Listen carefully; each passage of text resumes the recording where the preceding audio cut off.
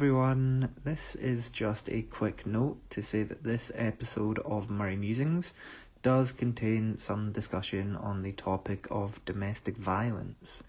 If this is something that you would rather avoid listening to, that's absolutely fine, and we have included the timestamps of the beginning and end of this discussion in the description just down below. Thank you very much. Welcome to another episode of Murray Musings. Today we have a great guest for you today. Ben Rothenberg. He is the New York Times columnist and host of the podcast No Challenges Remaining. That's almost up to 300 episodes. He is one of the most widely talked about and cited tennis journalists in the world. A man who can do a crossword puzzle in 12 minutes.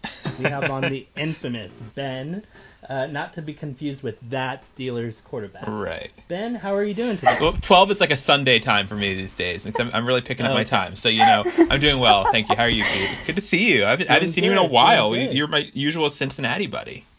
Yeah. So it's lovely to see you again. Great to see you, even if it's on Zoom. Yes. So we want to, of course, say hey to our co-hosts, Scott and Rashmi. How are y'all doing today? Really good. Yeah, really good. A little bit nervous. A little bit Let's scared. talk through this right away. Let me get to Scott. Why are you afraid of me? I didn't realize that we were going to be getting into it so soon in the episode. Let's just confront our fears at the beginning. Let's get it over with. Relax. I love this. Basically, at some moments in the past, on Twitter, tennis Twitter, where it all goes down, I've given you some fairly public criticism, public scrutiny in regards to some of the things that you said. I've never been blocked by you. Very possible. I might have been muted. I don't know. I may have been muted by you, but I've never actually been blocked as of right now. So do you feel like you deserve to be blocked? Where you seem like you're like coming in like you're turning yourself in or something here. What is this? I don't. You know what? I don't know. Like, I'm not sure. Have you tried to get blocked? Some people try to get blocked. Oh my gosh. I don't think I've ever tried to get blocked. You know what? Like, over time, in the last 10 years or so, I've definitely kind of like mellowed out a little bit. Mm-hmm. But a couple of years back, I definitely was in your replies a lot more than I was. But yeah, I think that you come across as someone who kind of likes the drama and likes to kind of stir up drama between tennis fans. And I kind of fed into that a little bit and kind of, bought right into that at some point. So what you're saying is all the things I said about you were really more about me, is what you're saying. I don't know. I don't know if I would go as far as to say that. But yeah, I've definitely kind of, I've just seen you as a little bit of a controversial figure in the tennis world. And had some things to say. But that's probably why I feel a bit nervous. Rashmi, I don't know if you feel a little bit. I think I may have said something about, I remember commenting, replying to one of Ben's tweets talking about Andy thought about best of three, but other than that it's been smooth sailing, I think. Andy Murray, noted best of three advocate diehard lately, so that's wonderful.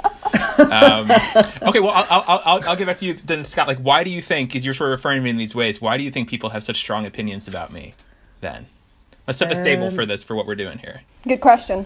I guess, so I basically refer to you as a bit of a perennial pot stirrer, someone who kind of really buys into the controversy repeatedly, just to see people kind of get annoyed. And you'll take like a debate that's relatively like kind of minor in the grand scheme of things, like the best of 3-5 set debate, whatever it is, and really kind of like push your thoughts on that a little bit.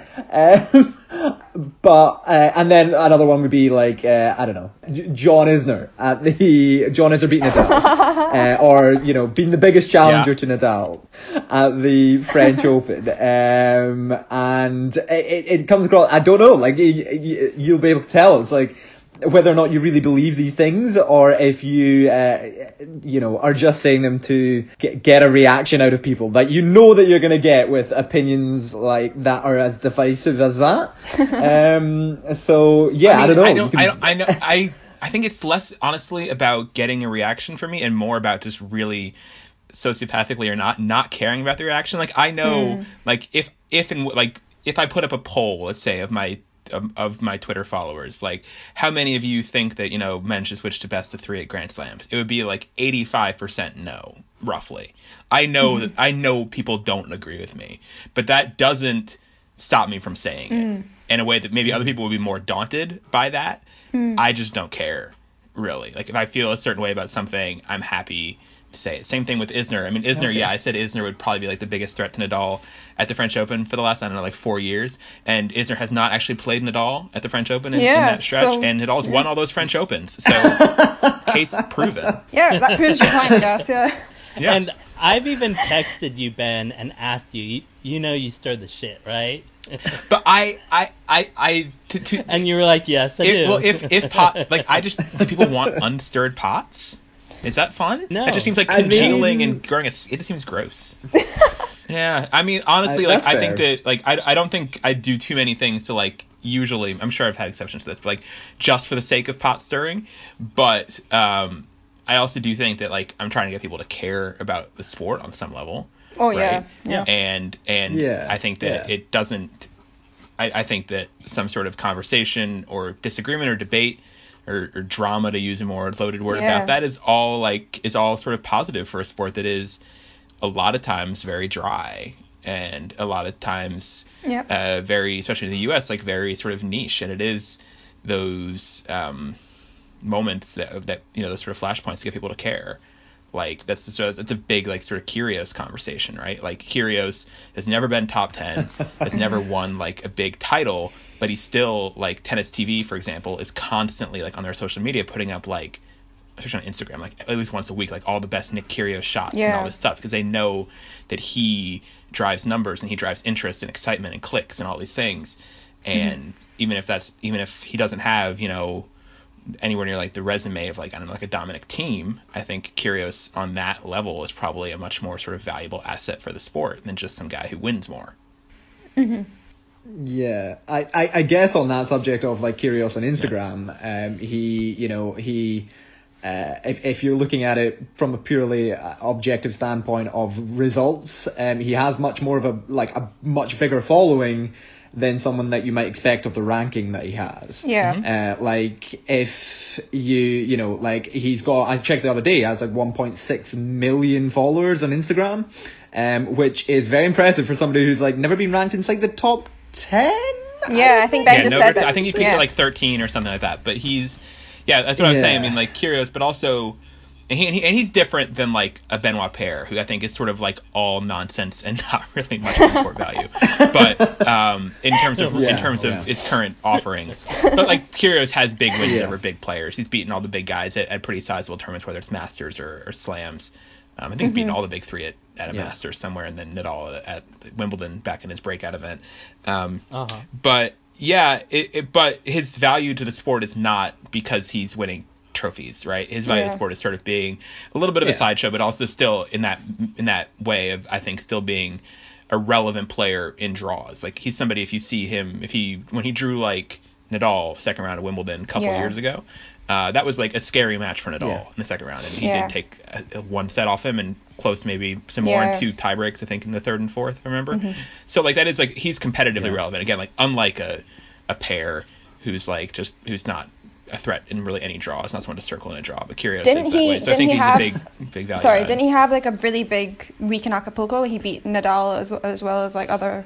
Yeah, he beat Nadal, he beat Wawrinka, he beat Isner, and I think he beat Zverev maybe in that week. It was Zverev in the final. Zverev in the final. Yeah, so that was a ton of top wins, and he won Washington, which is another 500 later that summer, beating Medvedev and Tsitsipas in the last 2 rounds. So he can turn it on. So that's what keeps him, and he's made the Cincinnati final, beat Nadal en route to that Cincinnati final, and some other, he's other runs and a couple quarters here and there. So he's, I don't know why exactly I'm talking about Kyrgios, but I use him as an example of just someone who it's this. I think he's a super relevant person in the sport and how it's talked about and how it's understood and how it makes people feel. He's very polarizing, but in this way that I think overall is a net positive than just somebody who's a more successful player, your teams, your Batista, Goots, whoever you want to name here, but who don't necessarily don't animate people as much. And I think that sport is about making people care about stuff within reason. He's not out there,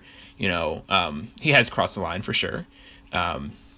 And it's not just about being, you know, being a, I don't know how much swearing is on this podcast, but being a not nice guy, let's say, and being rude and being distasteful and all that stuff. Like, that can't go too far for sure.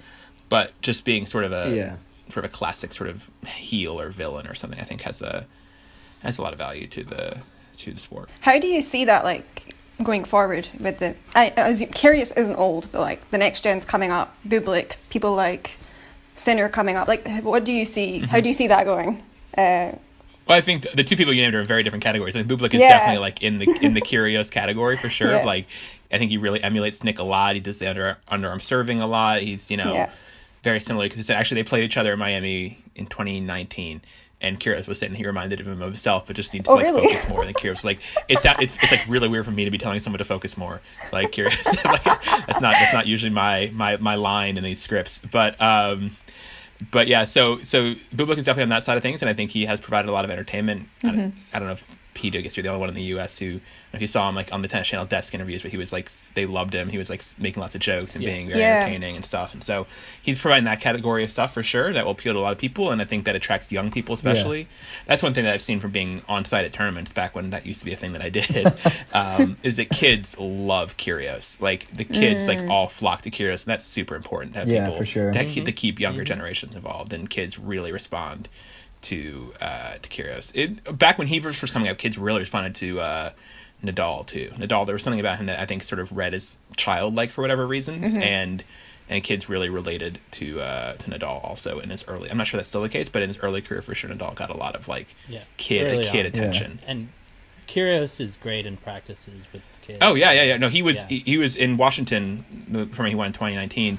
He was like playing at a ping pong table, playing against like lines of kids, like an hour before the final. He was playing ping pong with kids, and then he went out and won the final against Medvedev. Like, it was just unreal that like almost no one can have that sort of level of divided focus and stuff. And you see him do that, and you realize like he's pretty special as a talent. Yeah. You know, if still definitely an underachiever and all these other things people want to slight him with, people who want to denigrate what he's done, like, sure, but like he's still like a pretty remarkable. To have that level of that often lack of work ethic and focus and professionalism, people would call it at times, relative to the rest of his peers, and still do the results he does, it just shows like what he is. And yeah, I try not to focus too much. I'm not one of the people who focuses too much on like, oh well, but he's never made a semi. He always loses, you know, in his quarterfinals, or loses some big matches to big guys sometimes. Like, I think that the value he provides overall is his value, and focus on that part. And I think he can get there, I guess, but I also don't think that's really the point. Like, I just think even if he doesn't, like, I still think he's been a great presence, a valuable presence. For sure. I want to talk about your evolution of your friendship with Nick. Okay. And you having him on your podcast. Okay. How has that come along? Yeah, Nick and I, because he played a fairly light schedule early on in his career, and still kind of does. So I didn't know him super well. But we were like kind of friendly at tournaments a little bit, and I know he really appreciated that I sort of rolled my eyes online or whatever it was when he was getting a lot of heat, I guess in 2016, from the Australian Olympic Committee, and their head of, his name was Kitty Chiller, memorably, this woman, who was saying like, oh, him and Tomic are like bad examples and they shouldn't be part of the team, and I was like, this is dumb, because like he's one of your best athletes, so like not sending him for whatever these like style reasons are just seems like pointless.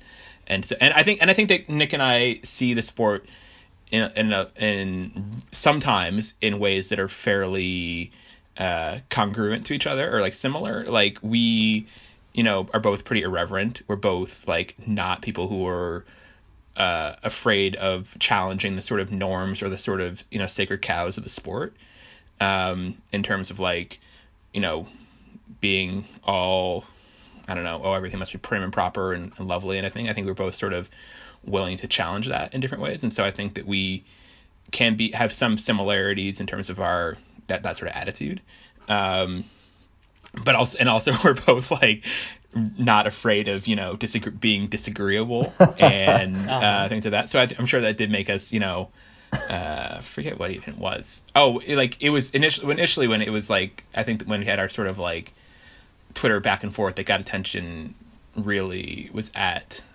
well, there's a couple. but not to go through all of them. But like one was when he was making fun of Tsitsipas on Twitter during the before the U.S. Open, and just like constantly mocking him, and then deleting the tweets afterwards. And I wrote an article about Tsitsipas or something, or did something that was under my tweet that he responded to, because he's avid follower. Yes, yeah. And he responded to something, and I was like, "Are you gonna like stand by this one or delete it again too?" And that sort of like set off like a sort of little back and forth. Anyway, which I'm sure it was not one of my finer moments on Twitter. Probably I don't need to be going back and forth with him, but he did sort of. He's always coming into my like. People are like, oh.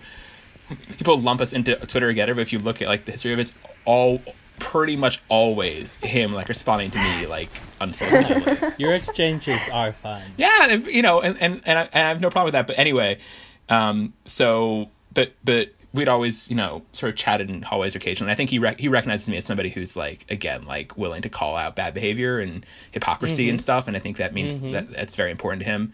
I think he's someone who really sees a lot of hypocrisy in a lot of tennis things. Especially like that's certainly shown up in like the last year, where he's been like ripping the people who have been like bad COVID citizens, I think, and like seeing how he's talking about Adriator and how he's talking about Zverev afterwards, and Team or whoever else has been, in his opinion, not, and probably a lot of people's opinions, not doing a great job of COVID citizenship, COVID era citizenship. Yeah, I think that we're sort of on the same page. So yeah, so we eventually did the podcast together, which I think because people don't appreciate. People also like, some people take the Twitter exchange just like really seriously and will like really like resent you forever if you say something back and forth on Twitter. And I have had that with players, but Nick is definitely not one of those people, and he's like, him, it's all kind of a performance in a game, and so we set up the interview in Rome 2019. And he was great. He was in a very chatty mood, and he was up for it, and it was memorably fun. And right away I could tell like he was just sort of being very unfiltered in a way that made me really appreciate just how filtered everyone else is all the time when you see what unfiltered sounds like, because he really wasn't saying anything in most of his answers that were like especially unpopular opinions, honestly. Djokovic tries too hard to be liked. Like that's not an original thought from Kyrgios. Like other people have said that all the time, but for another top relevant player to be calling out those things about players in his rank and above his rank was upsetting the apple cart and stirring the pot, to use your phrase, for sure, in a way that tennis doesn't see a lot of. So yeah, that's fair. Yeah. Talking about tennis players having situations with you, how does the scrutiny that you have with your audience, like how does that affect your work? And do you want to talk about any tennis players that have had problems with you on tennis Twitter? I mean, if there's specific examples, I'm happy to address them. Can't think of anything that comes to mind. I mean, I know, like, I'm cognizant of the fact that like I have people who are predisposed to be against me on Twitter, and like if like a tennis player like makes a face or something when I'm asking a question, or like gives some answer that's like not pleasant, people will be like, oh snap, Ben Rothenberg got owned by insert player name. And like, especially on the Zooms, like it's just like, it's not that serious, and it's just not that way. Certainly I have had players very occasionally who are sort of snap at me or are trying in some way to show disdain in their press conference answers, but it's really not the case. And almost all the time it's like, it comes in a history of like, years of unremarkable interactions with them also. And so it doesn't really reflect the larger whatever. So I think for the most part, like, for the most part, it's nothing. There have been certainly, like, obviously, like Zverev at the French Open last year, like, very much made a point of being like, I don't like you, like, sort of tone in his tone, and people saw that, and I don't think that really reflected especially well on him, really, because I think the question was asking was about him playing through possible COVID symptoms that day when he was talking about how sick he was after he lost a Sinner. And other people were like, well, okay. I would wish that one of the other people in the press conference had repeated the question so he would answer it, but I don't think dodging that particular question, I just don't think that was a smart or savvy sort of PR strategy. So I think it generally makes the players I think, well, two things. I think it generally makes the players look bad when they do things like that for the most part. But I also am cognizant that like fans will almost always take the player side of any possible player versus media, moment. Always, and that is what it is. I've learned that, and that's in all sports. That's fair. fair enough. So Ben, basically the three of us, we were discussing before we recorded today, laying out exactly what to say to you and when to say it, and then we basically went way off topic. We jumped way forward, Kyrgios and stuff like that. We're looking for your origin story as a journalist and as a reporter from, you've written for the New York Times and the Racket, and we want to know how you got your start. Yeah, I was a tennis fan, when I was became a much bigger fan, like at the beginning, like when I was college age, like around like 2006, and I was on like a few like tennis message boards, which were sort of the big places back in the day, sort of pre-social media as we know it now, and started a blog eventually, which is called The Daily Forehand, which is part of the SB Nation network of sites. And then through that, I started getting, this is an abbreviated version, but basically I started getting credentials to a few tournaments, especially smaller tournaments were pretty willing to give credentials to a lot of people at that point. And eventually I went to Cincinnati a couple times with that, which is a pretty sizable tournament. It's a Masters event. That's back before it was men and women played in back-to-back weeks, not simultaneously then, I think. I forget exactly when they merged, but I think it was, at least when I first went, it was back-to-back weeks. And and I met someone there for the New York Times in 2011 who liked me, or saw that I was, liked what I was doing there, and saw that I was, I guess, getting interesting interactions with players, and she basically put me in touch with one of the editors at the Times at that point for like upcoming U.S. Open stuff. And that's how I started working with the Times for the U.S. Open 2011. They used to have blogs like in there as part of their sports page setup. And so I was doing sort of like live blogging type stuff during the 2011 U.S. Open for them, which wound up being an eventful tournament. Like I was live blogging like the final where Serena called Eva Astaraki unattractive inside, things like that. But yeah, so that was the start, and and then I started sort of traveling more full time, or sporadically, but eventually full time on the tour in 2012. Went to like the Australian Open. It's my first Grand Slam that year. Indian Wells, Miami, Charleston. Just doing a bunch more stuff, and and had been doing that pretty much all the way through the 2020 Australian Open, and then the pandemic hit, and I haven't been anywhere since. But for tennis tournaments, but that's basically the short version of it. And Racket, you mentioned, came up at some point in the middle there. I think they started in like 2017. Yeah, it's 16? Quite recent, isn't it? Yeah. So I did things for I think their second issue for the first time, and then got some sort of editor-y title. So I do occasional stuff. I don't do too much editing, but I have worked assigning a couple pieces, liaising with some people. Tsitsipas, notably, when he's done stuff for the magazine, I work with. I'm sort of his point guy there. And the podcast also started in 2012. Yeah, that's another sort of like NCR started in 2012. So a lot of people, I'm assuming, that are listening, want to get into journalism and want to, specifically tennis journalism, if they're into tennis. Yeah. Do you have like any advice or tips for people who want to go down that path? Yeah, my usual advice for that at this point is just like, if you want to write about tennis, just write about tennis. Like, start writing about it. Start your own blog or your own site or whatever kids are doing these days in terms of publishing and writing, and just keep doing it, and you'll get better at that, and you'll find if you have an audience, or you'll hone your voice and see what sort of adds value to that that space. Because I think being sort of covering more unique topics, I think, is often helpful. Like if I get message from people like, hey, can you look at this thing I wrote? And usually I'm hopefully able to help or give some feedback. But it's like generally not gonna be interesting if you're like, hey, I wrote this thing about the, Djokovic Federer Wimbledon final. Yeah. Everybody wrote about the Djokovic Federer. Like that's not that's like a tough subject in which to actually make an impression on anybody. Yeah. Or as if you do something on, I don't know, Monica Niculescu, or something else that's a little more avant-garde or just different or whatever it is, unique. I think it's more likely to get stuff. And you can find your own sort of niche on Twitter. Like, I think, like, Victoria Chiesa, who now works for the USTA, and still does some stuff from WTA, I think, occasionally. But you started off as a blogger, and I think that she sort of is a good example of someone who gained a lane for herself by doing a lot of stuff on, like, officiating and rules. And she sort of made that her niche, and that's where she added value and differentiated herself.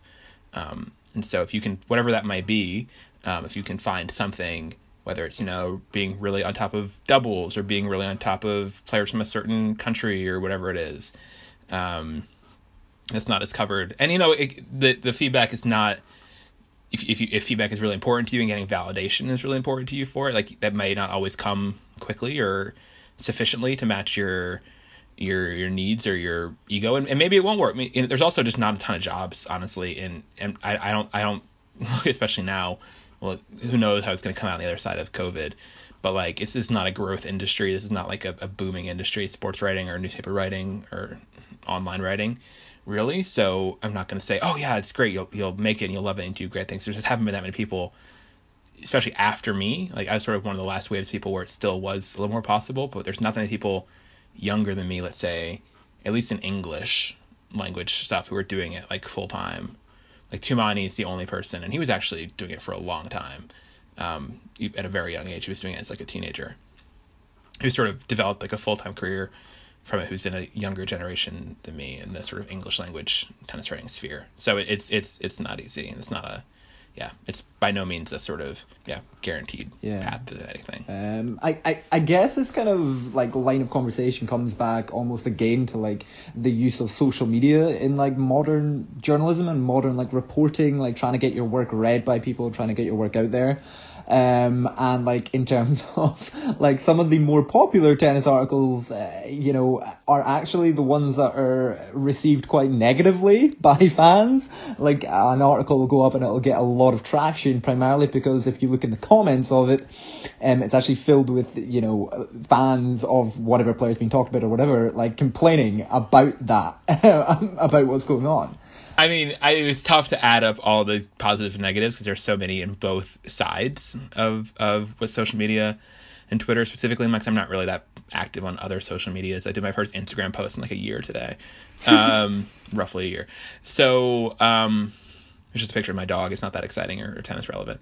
But I don't take too much of the sort of Twitter criticism to heart from just the sort of general echo chamber of it, and especially like of tennis fans who, like, if I get like a wave of, to use a very like plausible example, if I get like a wave of Djokovic fans telling me I'm a bad journalist, I really don't care, because none of them are journalists. They're not the ones who make the rules. I don't particularly value their opinions on this or think they have any expertise or know what they're talking about. Like, if it's other people who I do look up to or admire in the industry, who are sort of ripping on something I've written or tweeted or whatever, like, okay, then I will probably take that more seriously and more to heart. That doesn't happen so much, really. Whether they disagree with it or not, they also don't usually tweet it. And I think generally, like, journalists, for the most part, like, understand what I'm doing more than, like, fans. Again, who are, like I said before, fans are always taking the side of athletes on everything. Like, and you'll see with, like, Djokovic, particularly recently, like, his fans just align themselves with whatever he's doing. So, like, they're all, because they have to be in lockstep, like, suddenly very pro PTPA, for example. Like, they're all, like, all this, like, union-y stuff that I don't know if they would feel if it was coming from another person, or very, like, pro or anti-vaccines or whatever else it might be, or, vaccine mandating or whatever sorts of stuff they think aligns with the Djokovic philosophy. Like, people will bend themselves those ways. You touched on, obviously, fans being swayed by their favourite players' opinions and stuff. Mm-hmm. How do you think that's changed over the last 10 years or so? Like, how do you think tennis Twitter itself has changed? The fandoms have changed? How do you think? Because you've been on here for a while and you've seen the evolution of it, so. Yeah. I think it's made it way nastier. Yeah. Like, I don't think there would have ever been possibly, like, the sort of level of animosity that I understand between, like, Djokovic fans and I want to say everybody else, but particularly, I guess, maybe Federer fans. Like, that sort of level of nastiness, I don't think it was available in a pre-internet world. If there was, like, if social media had existed back when, I don't know, like, in terms of like, let's say like peak, like, I don't know, Hingis versus the Williams sisters or something. That was like another like really sort of heated rivalry for a while. And then that was a much more heated rivalry than has actually ever really existed between the two guys, Federer and Djokovic, who are, for all accounts, at least publicly, always very positive about each other and praising each other. I think you see like the sort of the level of like how militant and how combative it gets from people wanting to like tear down the other side of those sorts of divides. I think it's made it much more unpleasant and much more sort of tribal and in a ways that I don't think are positive and just not helpful, and I just don't think it really represents the values like of those players either. I don't think that I'll mention Djokovic because I do think his fan base is sort of uniquely toxic at this point in a lot of ways. I think that I don't think Djokovic wants that. I don't think Djokovic certainly never does any of that on his own. Yeah. And I don't think it really represents him and his values very well to have them be that nasty. I think Djokovic is a much more sort of a peacenik, like trying to get everyone to get along and positivity and good feelings and stuff. And obviously at the same time he does have his things that he does that are, with rallying for players and challenging ATP that are more antagonistic, I guess, he can be, or challenging the status quo. But he does it in a way that's very, very different from the sort of discourse you get from people doing it with crocodiles in their handles in his name. I mean, I guess it's good bringing people together, I suppose. Yeah, so I think in that side it's made it worse. But I think it's also been great that people can like find, and a better use of that word, to find their sort of tribes, to find people like, hey, like I'm a big fan of Andy Murray, let's say, like, and you can find all these other people from around the world who like care about Andy Murray and often, especially for a player like Murray, especially for like, let's say, like, especially like non-British Murray fans, let's say, like they probably do have like similar personality traits or similar things about them that would have drawn them to this guy. And things they appreciate. Pete, I'm sure you found that in like Courtney or whoever else you've encountered who's like a big Murray guy. That there's certain things and I'm sure that's a great way to meet friends. And the same way that online, and that goes for tennis generally too. Like tennis is still in most places like a niche enough sport that most of our like friends we grew up with weren't big tennis fans, and so just finding people who can speak the sort of language of tennis is like finding, again, like a lost member of your tribe who you can have a conversation with in this sort of like obscure language that no one else understands, and talk about Camilla Giorgi without having to explain what that means for 5 minutes. I think at this point in the episode we're going to move on to talk about a very serious topic. We're going to discuss Olya Sharipova. And more specifically, the accusations that she has made against Alexander Zverev, her ex-partner and current ATP top 10 professional tennis player. You went to interview Olya just at the end, towards the end of last year, Ben, in relation to these accusations and her story. And we were wondering, was her post on Instagram, which was how the story was first made public, was that when you first became aware of this story, or had she reached out to you before that, or what was the situation kind of leading up to this? Yeah, I mean, I saw it. I do not think I'd heard anything about this before she posted about it on Instagram in Russian. That Instagram, I didn't follow her on Instagram, so that when I saw that Instagram post started to trickle over to Twitter and people were translating it, and she was clearly like saying something but not totally saying something either. It was not the clearest Instagram post, even if it had allusions to abuse and her allegations of abuse against Zverev, which he has repeatedly denied. It was not like the easiest to understand, and so as it started getting some traction, people passing it around and sort of being like, this is not great. I just sort of felt an obligation as a reporter to try to clarify what she meant, instead of having this like very muddled, I think it's fair to say, especially just largely because of the language barrier more than anything. And then she did an interview actually before she talked to me. She did an interview with a Russian publication, Championat. That was more clear, and they got more direct answers for things and more details on stuff. But it was still a Google Translate thing, and so and when I found out that she was close by, that she was in the U.S., which I did not realize that she was in the U.S. She's in New Jersey, which is just a couple states over from D.C. that I could talk to her, and she was up for talking. I think I got her phone number from somebody who like knew her on Twitter. I forget exactly how that happened, but yeah, I had not been. There were people who were Zverev fans, like big Zverev fans, who had sort of like tracked the public signs of like drama in their relationship in the past year, whatever, sort of like, and I just never cared about that previously, but she was making like very serious allegations of violence and abuse. So yeah, I thought it was worth getting right and worth just clarifying what these allegations were against this very relevant tennis star, who's just off the US Open final, top 10 player, really being groomed as like a future of the sport kind of guy.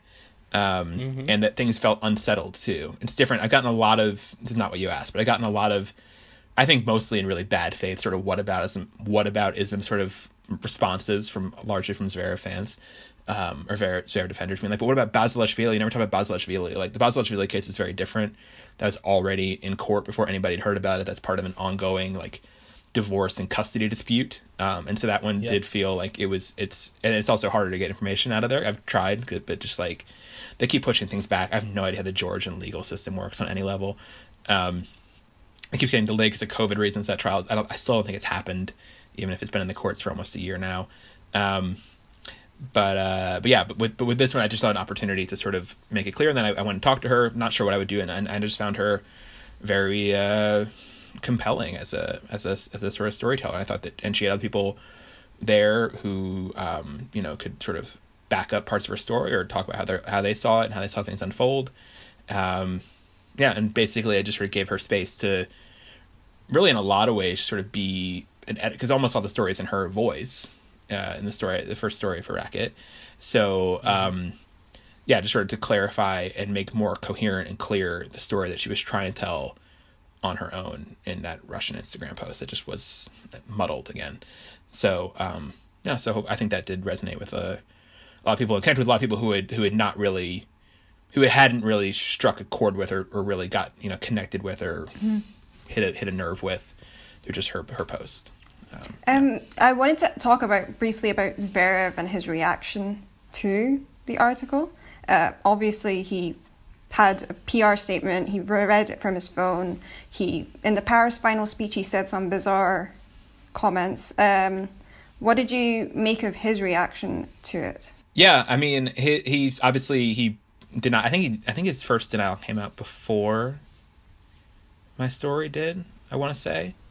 I can't remember exactly the order at this point. I should know this better. But anyway, I think my story came out during Paris, and so he was asked about it during the Paris event.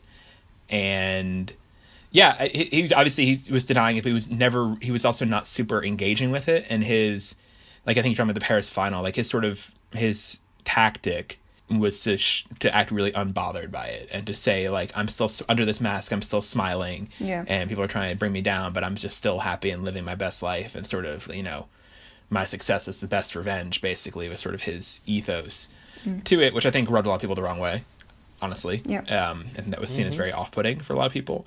And then he did change tacks quite a bit in London a few days later, when he was doing his pre-tournament press, and he read like a sort of pre-prepared statement off his phone. I don't have a problem with him. I think he did it like not super articulately, just he was sort of like halting and kept looking down his phone, but not looking down his phone. If he just said, I want to make sure I get this right and read a statement, like that's pretty standard to do. Honestly, these things, I just think, not that we should be really grading him on like the sort of pageantry of it or how you deliver your monologue, but it just sort of, it came off awkward, I guess. But he, and then more recently, I guess he did a few interviews before the Australian Open where he sort of, with like pretty sympathetic German tabloids and stuff who were, where he again sort of just saying, he hasn't really ever gotten into the details of any of what Ollie said, and Ollie does have a lot of details. He hasn't really engaged with any of that. So we'll see. I would love to talk to him about it. I reached out to him before the story came out to give him with like details of what was contained within the story, and give him a chance to respond sort of line by line if he wanted to, and he did not do that. He just sort of pointed to, I guess, his previous Instagram statement. I guess so. Yes, the Instagram statement was up before the story, as I remember it, And yeah, so, and he has hired a PR guy, it's Bella Anda, who's a previous press secretary type for Gerhard Schroeder in German government. It's like a pretty high level person who also has a lot of tabloid connections to build. So yeah, so I feel like I'm rambling here, but yeah, I would love to get him to speak up more fully. I don't think he's handled it particularly well. Yeah. Something I was wondering was obviously with a topic like this, as a man yourself, covering a topic of domestic violence against women, how did you go about approaching the story? I imagine it must have been a fair bit of pressure to write it in the correct way and report it well. Yeah, no, that's a good question. I definitely did not feel like I had any experience doing a sort of interview like I was driving up to New Jersey to do. I'd never met her, and no one I knew had ever met her. Like, we didn't really know too much about her also as a person, which also made it sort of, all I really knew was like basically scrolling through her Instagram, really.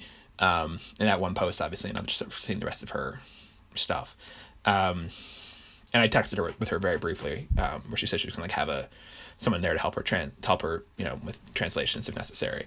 But I did talk to your question. I did talk to a couple people, reporters who have more experience in these sort of stories, like Jessica Luther, who's done a lot of this stuff. She's based in Texas. I think I talked to Lindsay Gibbs also before that interview, who again has done stories. Has covered more sort of violence against women type stories in sports. Just for their advice, and they did give some like good, useful pointers for basically, which are largely just good advice for interviews generally, which I'm not always the best at following. Just about, just like listening, just like not interrupting, letting them, talk, and, just basically just sort of pretty like ways to say hands off for the most part, while still, trying to clarify stuff and not having the wrong reaction to things that they're saying, which I don't think was actually really ever an issue in those hours we spent together in New Jersey that I remember, but it was definitely useful getting a sort of primer from them on there's people who I did definitely feel like it was, and that's outside of my comfort zone in terms of what I've done previously in my career. It wouldn't be a comfortable interview for anybody to use that word, but that definitely did help. I will say though, one thing that I think people sort of underestimate about my job or the tennis beat is you do want to doing a lot of different kinds of reporting within just covering tennis. Like, you do profiles of people, I do like more investigative stuff than most people probably. You can do match reports, you can do, science-y based stories, or like someone's health stories, or if a player, like, I don't know, gets cancer, which has happened, or, you can have to become like an expert in all these sorts of different stuff, or like world politics comes up. Like, you do have to, cover a lot of different bases, even just to cover something that seems as sort of limited as tennis, if you're trying to really understand the sport, this global sport with lots of different men and women involved. Yeah, one other thing I was curious about was we've already kind of touched on it a little bit already, like in terms of Zverev's fans being obviously very defensive of him, and Zverev, continually pushing back against the legitimacy of this story. He's repeatedly denied it, obviously, and obviously as a result of your kind of personal history with Zverev, there was like some claims that you were showing bias, against Zverev. Was that something that you knew to expect from this, or like? That falls into the category previously of me like knowing who's opinion not to care about. I don't think that any journalist was really saying that. Certainly not any journalist I respected was saying that was a meaningful thing. I think the story sort of speaks for itself and has nothing to do. I wasn't trying. The story, I think, was very intentionally, I think, very limited to, just within the lines of her account and her story. It wasn't any sort of larger, it didn't even mention, things that happened in the recent past. It didn't mention Adria Tour or, playing while symptomatic at the French Open or whatever else. Like, I could have done if I was just like piling in complaints about Zverev, if it had been like a Zverev hit piece. That wasn't what it was trying to be. Like I said, it was just trying to give her space and to let her be more articulate with her story. And I think people usually saw it for that. Yes. So to the extent those sort of critiques were out there, they did not really take those to heart, or they were not from people who I think had a lot of standing to say that sort of thing. What did you? How did you feel like the rest of the tour, ATP and WTA tours, responded? I know a few players did say some stuff in support of Olya, and some said stuff in support of Zverev as well. So what did you make of that? Yeah, overall it was really quiet. There wasn't a lot of official reaction, just even including players as official. Daria Gavrilova came out, very, or I think even maybe before the story, before my story, and was supportive of Olya, who I think she had known as a kid in Russian junior tennis, because Olya was a player herself for a bit, in sort of in the sort of lower ITF levels, or younger age ITF levels. If nowhere obviously near as successful as Gavrilova or Zverev, who are both junior number ones. But yeah, overall, I got a couple messages from players, like direct messages or texts or whatever, from being like, "Wow, I didn't know about this," from ATP and WTA, both, I think. But overall, I think the reaction was pretty pathetic. From I say more from like the tour officially. I think the way the tour didn't acknowledge it at all for, I want to say, I have this number somewhere, but like I want to say like 16 days from her first Instagram post until they put out any sort of statement. And that's a very long time to stay totally silent. And when they did, it didn't even really acknowledge the thing. It's just sort of this like blanket statement of like, we're not going to do anything until like a court process has fully run its path. And it's just something I have a later story on this. It's hopefully coming out at some point. It's already should have been out by now, but hopefully it's coming out soon. That talks about sort of how other sports, especially American sports, have learned from this with various high profile incidents of domestic violence accusations, or things that are caught on tape sometimes in more extreme cases, like Ray Rice, who was a NFL player, and that was really sort of a flashpoint for I think domestic violence in sports in the U.S. The Ray Rice tape. But tennis was just really behind, and tennis, this goes for a lot of things in tennis, and it stood out to me more in the past since getting into this case, like how truly remedial and weak the ATP is on anything resembling like player discipline or player accountability, like in any other sport. And parts of these are based on how the ATP is structured, where it's not a league and players are independent contractors and they only get paid when they play. But John Wertheim was saying this repeatedly, like if the Zverev like fact pattern had existed in the NBA, for example, like he would have been almost certainly like suspended with pay pending investigation. Like the level of sort of specificity and claim in her stuff would have been taken more seriously. And there's just on an actual practical level, the ATP has not been taking these charges, or charges, use that word, these claims seriously, and her story seriously, which is frustrating. And also, and it's been domestic violence, especially a lot of people who know the issue know, like plenty of people don't go to the police for all sorts of reasons, and it's a very limited way to see it as sort of being police or nothing, or police or not credible. I think is not a really useful working framework, and lots of other sports don't feel that way too, like would do their own investigations or whatever. And it goes to other things too that I've been more frustrated with ATP recently, whether it's like I've trashed Benoit Paire a lot recently, but I'll keep doing it. Him deserving various suspensions for like tanking or spitting or whatever else, unseemly behavior, unbecoming behavior he's been doing on the tour. In any other sport that would get disciplined, it just hasn't. Like the Sam Querrey thing, like breaking out of quarantine and getting a private plane across the border in defiance of the tournament, which really jeopardized that tournament, by the way, in St. Petersburg. That went pretty much unpunished is crazy. Damir Jumer, I don't know if you guys saw the thing that he had like in his qualifying match in, I guess, Acapulco. I believe it was Acapulco, like where he's like physically threatening basically a chair umpire or demanding to get out of the chair so he can beat him up or something. It's the tone of it anyway. Like that has been not immediately suspended. It's crazy. Like again, any other sport that would immediately get you suspended. There's more examples, like not investigating this Zverev and Basilashvili stuff goes into that. I'm trying to think of what else. There's just a lot of of behavior that's let to slide, and I think it makes the tour seem really amateurish and unprofessional and just like small time when you're not having accountability for these stars doing visible things to bring the sport into ill repute. And that's one thing. This is separate. It's sort of my current sort of thought on this. Like it's one reason actually I think this is not what anyone's really arguing for, but where something along the lines of a PTPA or some sort of outside player organization union type thing might be, I think, useful, is if it frees up the ATP to actually be more aggressive on disciplining players. If they can have a more officially adversarial relationship at times with players instead of always trying to have it both ways and winding up with like no discipline at all. Because I think I listed like 5 or 6 players who I think should have had more discipline than they've gotten recently. They really only ever seem to occasionally like ban Kyrgios. So I have my hashtag ATP suspend a white guy challenge. We'll see when it happens, but it's been slow coming so far.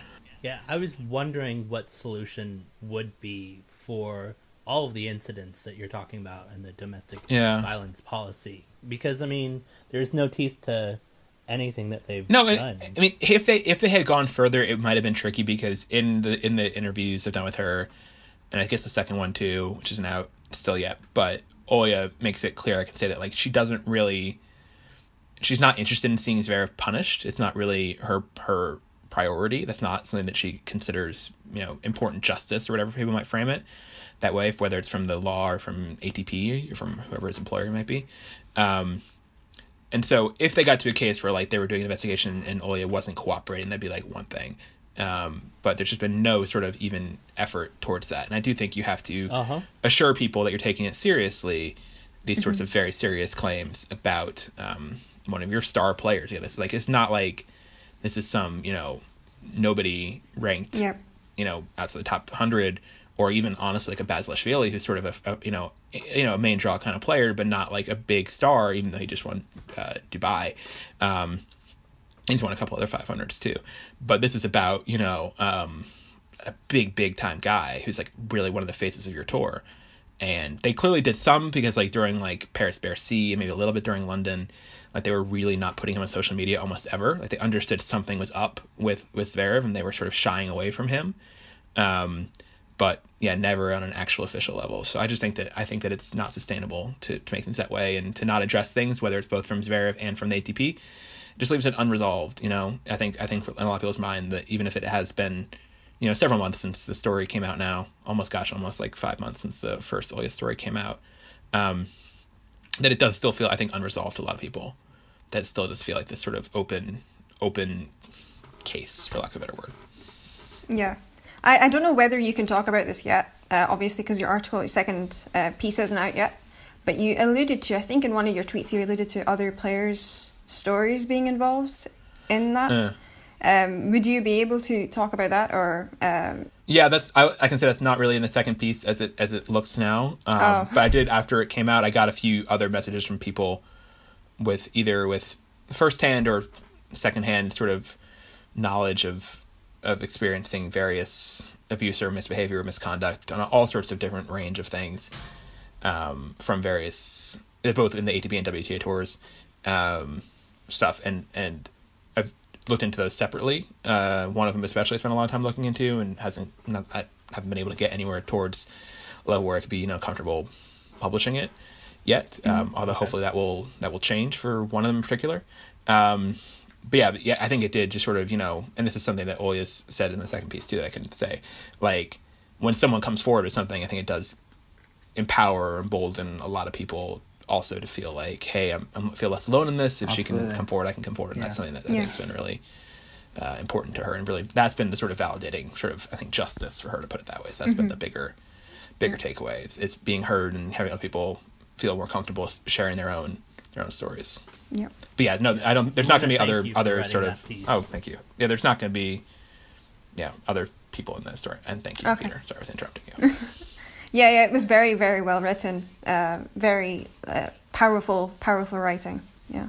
Thank you. Yeah, like I said, it was almost all just her. I was just trying to mostly get out of the way of myself and that, and give her sort of the space to share it. So hopefully again the rest of it will be out soon enough. Yeah, and just as a closing, like when I've asked you this many times already, but when would we expect the second piece to be out? When should we? I don't know. I don't have an answer. I wish it was already out.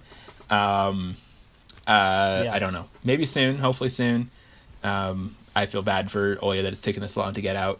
The second part, because we did the interview back in November, and I had delays on my own end, and then other things came up, and then just sort of after this long, it becomes sort of like a timing question, like when makes sense to to drop it too, and it's been this long.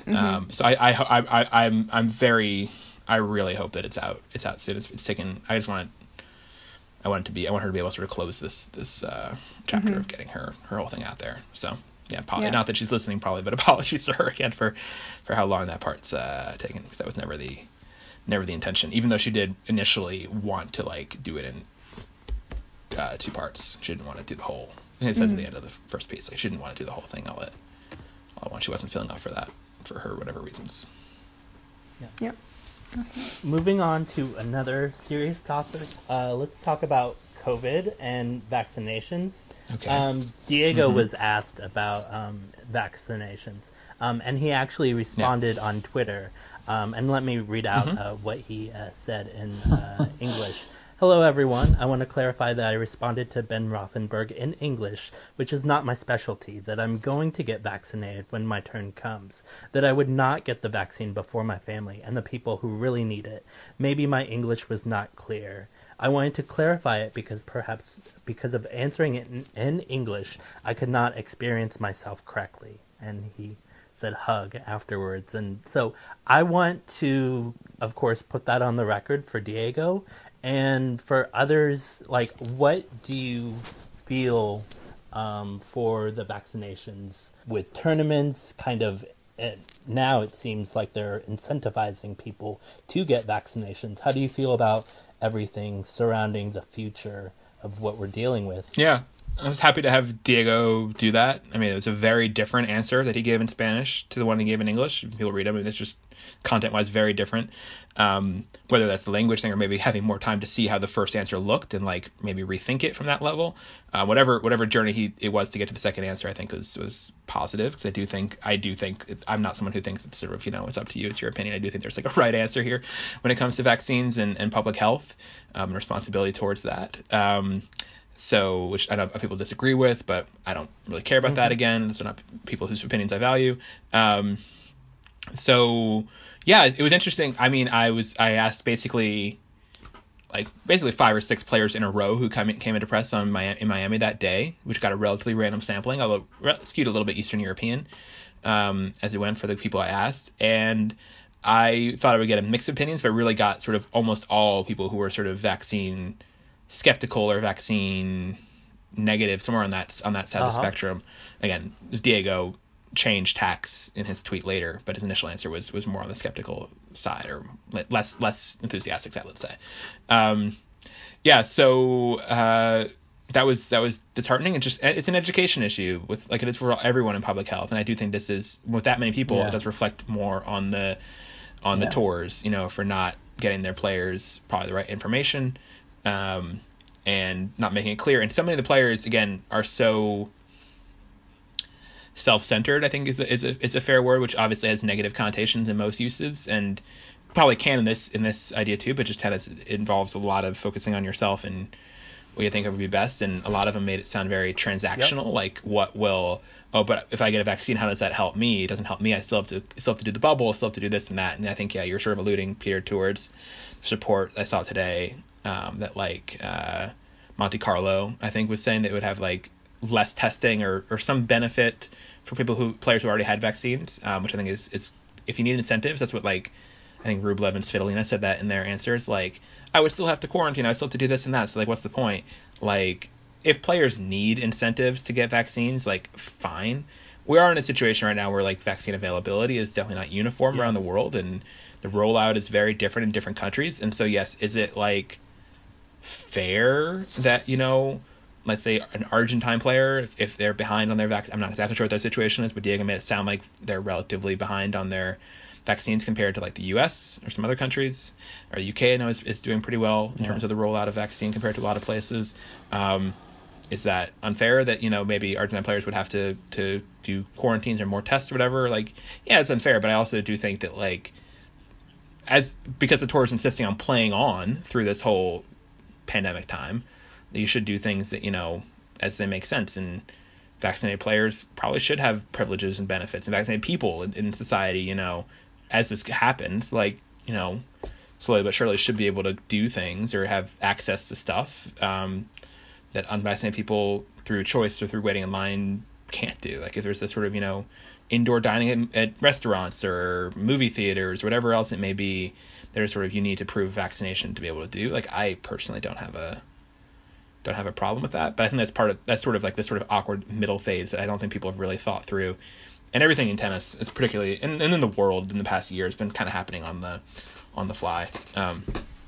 So we'll see. We'll also see how, like, at various, the thing again with, like, the tour remaining a tour during this time is, like, pretty much, especially in Europe, like, every week you're going to be in a new country for tournaments, or every tournament will be in a new country anyway. And so if France requires, let's say, vaccines for, like, anyone to, you know, play in the French Open, or to, you know, or if you don't, you have to quarantine for a week or whatever. I think Australians already think that's going to be the case for 2022 Australian Open. Like, if you don't get the vaccine, you're going to have to do the 2-week hard quarantine again. But if you do the vaccine, you won't have to do that. So maybe that will incentivize players, seeing that on the horizon or whatever. This is sort of a kind of rambling answer, but yeah, I hope players get vaccines. I hope the message is through to them that it's a good thing for themselves. Also, just frame it selfishly if you need to. Like, if you're a player, you know, the latest Svitolinas of the world, do you want to test positive for coronavirus on the eve of the French Open and have to pull out? Like, wouldn't you want the vaccine just to protect your own playing ability? Like, just do it for yourself. Forget about, you know, grandma or whatever. Just, like, do it for yourself. Yeah, no, that's fair. Looking at the coronavirus pandemic more, like, generally, over the last, like, you know, year and a half now, which is weird. Like, looking at how, like, kind of players have been behaving in this time period. There's been, like, plenty of examples of players who've, like, been caught bending rules of quarantine. Zverev is an example of that, but I feel like we don't want to be talking about him anymore in this episode. We're done talking about him. But yeah, up until literally today, there's a case of Tsitsipas. I think he's been fined at the tournament going on in Miami currently for breaking, like, the bubble quarantine rules. So yeah, just wondering, like, what are your thoughts on, you know, how players have kind of been behaving in this time? Yeah, it's been very mixed. This was a big sort of talk about talk during last summer, basically, and just seeing it ranged in all sorts of ways. Like, I was disappointed in players for how many of them immediately stopped paying their coaches. That was something that really struck a nerve with me last spring. How pretty much as soon as the tour stopped, they all stopped paying their coaches, and I thought that was again incredibly self-centered and just cruel to people who you know, devote so much of their time and energy to these players and their careers and their goals and their well-being, so they would so quickly get cut off the second there was a bit of adversity. And that was even before we knew, like, there was going to be 5-6 months of a pause. So that was disheartening. And then obviously, like, the whole Adria Tour and, like, the post fallout with that, and, like, players traveling after being exposed to that was again disheartening. But also at the same time, like, people have told me, and this is true, and people have tried to remind me, and I do think this is right, like, lots of people were quietly doing the right things, quietly, you know, staying home and being safe and taking precautions and whatever else. And, like, so it's hard to paint with too broad a brush with this diverse of with this disparate of a population, you know, everyone's kind of doing their own thing, and there are plenty of public examples of bad behavior during this, but largely it's been okay. And that goes for, like, you know, all the heat that the players were getting in Australia for being seen as, like, complaining. Like, it really was a small group of players who were the vocal complainers, and most of them are getting on just fine and being dutiful quarantiners and being very, very positive about Australia. But tennis players, like, are not the most plugged into the world. Like, they're not super up on current events. Again, it's broad brush talk. Like, they're not super up on current events, and certainly I don't think they understood a lot of the context around Australia, particularly when they were going into that environment and what their very unique COVID journey has been. So it's been mixed. It's been definitely mixed. It's been some disappointments. There've been some positive things too, I'm sure. But yeah, it's been. I guess it's kind of like one of these things where you, like, hear about all the negative stories. Yeah, I mean, it's been, you know, I don't think tennis has done particularly well. I even organizationally, I don't think that tennis has shown the amount of cooperation and imagination in terms of finding solutions that most other sports have. Like tennis still kind of proceeding with this like tour. We're basically following essentially the same calendar as every other year at this point. For 2021, it's been more or less the same. No Indian Wells, obviously, so things shifted a little bit from that, and Australia was a couple weeks later. But it's been the same. It's still, single elimination tournaments and a new one each week, and often on different continents or countries each week. And I just wish there had been a way for tennis to cooperate and get together and do something along the lines of some sort of, fixed bubble, playing in one place, not having to have travel, setting up some sort of tennis camp or tennis island or whatever you want to call it, and having people play there and making it safer and cheaper and easier for players and for TV and everything. There's just so much cost. Like, I'm sure, like, the Miami Open is losing tons of money with how they're running the tournament this year, even with the very reduced prize money package, because they're really not selling very many tickets. They can't sell very many tickets. I don't even know if they're reaching their capacity, limited, like 800 capacity. I'm not sure if they're hitting that or not. They're very pricey tickets because of that's what they feel like they have to do if there's such a small supply. And like Australia, I'm sure lost so much money this year, the Australian Open, with not being able to have fans, not getting the kind of fans they were allowed to have. Just people weren't comfortable coming, and they couldn't draw from a very wide geographic area. It was pretty much just basically Melburnians who were coming to the tennis. And all the stuff they did in terms of flying players in on charter planes and putting them up in hotels with, $100 worth of food plus other food and training equipment, all this stuff, like, that's not sustainable. Like, but if you're going to do that, why not have the tour play in Melbourne for 3 months? Why not like really make that investment worth it? And they haven't done that. So yeah, I'm not impressed overall with the level of the lack of creativity, the lack of coming together and making something better. Yeah, hopefully we can kind of like see some kind of change at some point soon. Did we want to move on to talk about the PTPA now?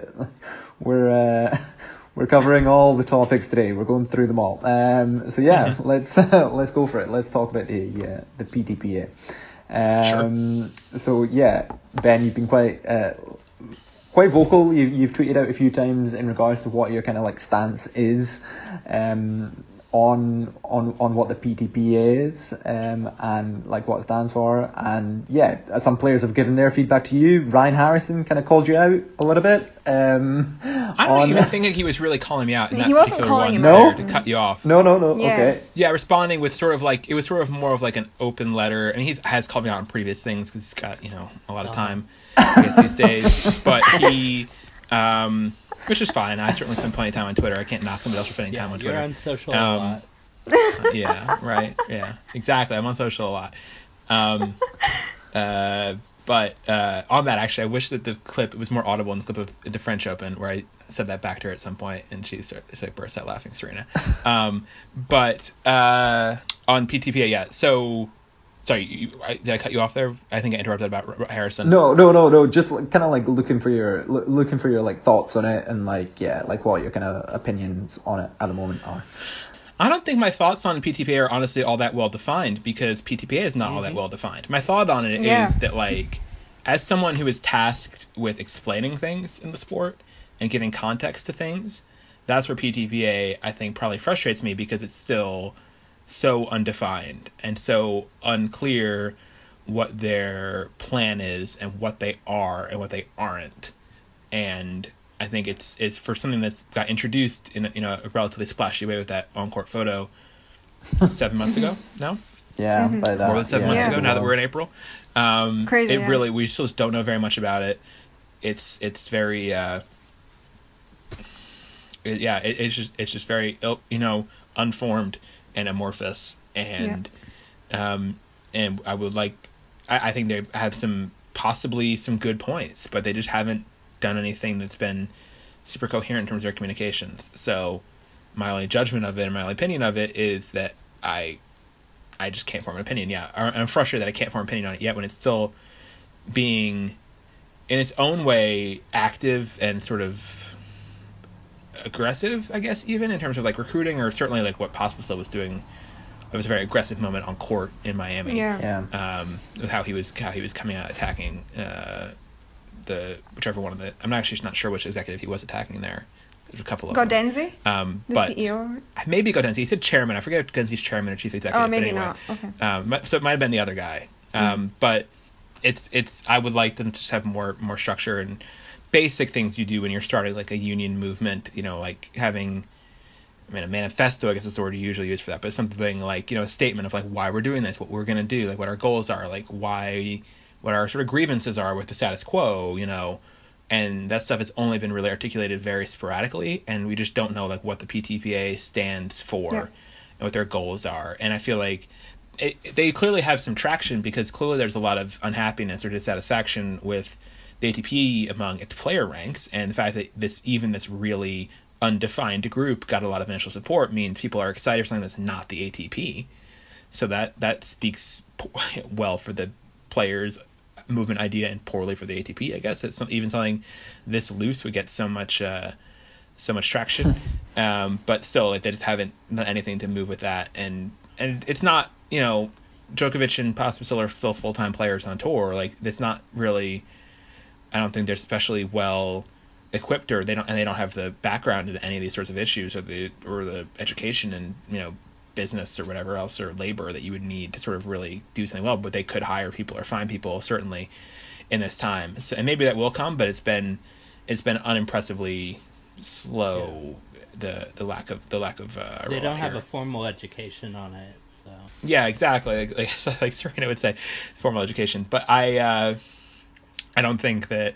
I think that they're very possible. I'm not unsympathetic or closed to the idea of a player union being a possible good idea and a better structure for the sport for various reasons, intended and unintended. Like I said about the discipline earlier, but they're not even sure if they're not even really calling themselves a union yet per se. They're still leaving everything, like they're trying to have it kind of always so far, and it's just amorphous, and I would like some more definition. Yeah, PTPA. So, like, if we're kind of like viewing this as, or if you're viewing this as like a kind of like false start for the PTPA, if you will, like if that's what we're calling it, yeah. If they turned around like tomorrow, with like a hard and fast, like, top 5 things that they want to achieve, could it still be a successful like kind of organization in your eyes? Is that something that they could still be, or? Well, at that point, I would get to judge it on the merits of whatever they come out with. Like, then you can look at it and what it actually means. But for right now, I don't think you can have a decided opinion on PTPA because they haven't publicly decided anything. So I think we're all sort of waiting, and just the fact that false start's a good term for it. Like, 7 months in, still really nothing to point to. Is frustrating. As someone, again, who's tasked with trying to explain things and trying to put this in context. Specifically as a journalist, I feel like I've been ill-served by the PTPA's rollout style. I'll say that. Can you talk about the T7 working group and what that might entail? I actually don't know much about this. But if that involves more cooperation between, the powers that be in tennis, that's good. I do think that something. I talked about this on the podcast I did recently with David Yaffe-Bellany. He wrote a long piece for Bloomberg about the sort of player, this organization in tennis, and the sort of lack of cohesion and how things could be better. I do think that basically tennis needs to unite somehow and get everything. It's too fragmented right now, and with every individual tournament and with all of the 7 kingdoms, basically the 4 Grand Slam federations, and then the ATP, WTA, and ITF all having their own sorts of goals and agendas and methods and stuff. It's like, it's just, you can't grow the sport that way. And it's also, and David focuses in his piece in Bloomberg, like dividing up all that stuff from just a TV rights perspective means the sport is earning way less money than they could be if it was all packaged as like capital T tennis, and you could sell a network the rights to all of it at once. For example, it would be a much more valuable product than it is in small pieces. So I don't know much about T7, but the idea of greater cooperation between governing bodies as a vague idea, I'm into, but can't speak too directly to T7. Out of interest, what did you think about Roger tweeting about merging the ATP and the WTA tours? Yeah, this is the one thing I asked Roger about when he was in Dubai for his comeback event. Probably should ask about Zverev, but asked about the WTA merger thing. That seemed very planned. Roger's not the kind of guy who just like randomly gets on Twitter and like sort of muses about stuff. So clearly there have been some other talks that have been going on with him, and then especially the way Nadal responded to it in this like very stilted like, yes, Roger, I also agree this would be a strong idea for like, it was very clearly like sort of choreographed. I want to say I was like asleep when it all happened, so I like woke up to like all this like Federer Nadal WTA chatter. So I sort of like am immediately like a little bit suspicious, maybe too strong a word, but I'm curious like what the real motive for that was. I in his answer in Dubai, I believe Federer said basically like it didn't get anywhere, those conversations. Like maybe the conversations are starting, but like, there's been talk about a tour merger for a long time, and he is a big person to come out and advocate it, and the star players really do have a lot of sway in these sorts of things and their opinions, for better or worse. But yeah, I don't know that it actually meaningfully got off the ground. And that goes to my answer previously about the pandemic. Like this stoppage was a great moment. It's a great opportunity for some sort of reset. Like for as fragmented and broken as things are, tennis, if it had the leadership or the creativity or the cooperation to pull it off, could have really come out of the pandemic looking very different and reformed and improved and better. And I don't think it really capitalized, and still is not capitalizing on this on the possible opportunity that this crisis causes. Mm-hmm. Since this is a mainly Murray podcast, I'd love to for more talk Andy about, Murray talk here, guys. Come on. Press interview, interactions with Andy, and your thoughts about the Australian Open press conference that you were at. I interviewed Andy a bunch, actually, definitely by far the most of any big four guy in terms of one-on-ones. Because he used to do this thing with the New York Times during the U.S. Open, where he would do interviews with like a sort of like Q&A with the Times after every match. And so this guy Greg Bishop did it the first year, then I actually did it the one after. It was in 2012, so it was after he won the U.S. Open final. That day I did the one with him afterwards. We were like walking on the court, and he like pointed, like showed me like where the ball mark was for where Djokovic's last shot had landed out just behind the baseline and stuff. That's amazing. And then we did a lot of like chats and various topical stuff. And I was actually like, I think probably more, because it's again my sort of pot stirring nature, sort of more like pointed stuff. I talked to him a little bit about like like doping. I remember there was a doping themed one about like his concerns about that. There's one about sort of like Scottish identity that we did like shortly before the referendum happened, I guess in 2014. I think the independence referendum was 2013. 2014. Yeah. 2014. We know all about that. And things like that. So that was really cool getting to spend sort of time talking with him one-on-one and seeing him in a different light, and I've talked to him again separately.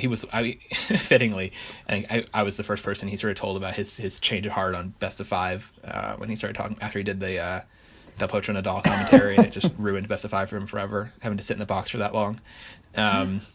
So and he's come out like really strong, like in that. I'm sure you guys saw like the clip of him and Monfils talking about it on Twitch. Like he was like more and more articulating all the reasons why he thinks it's a bad idea.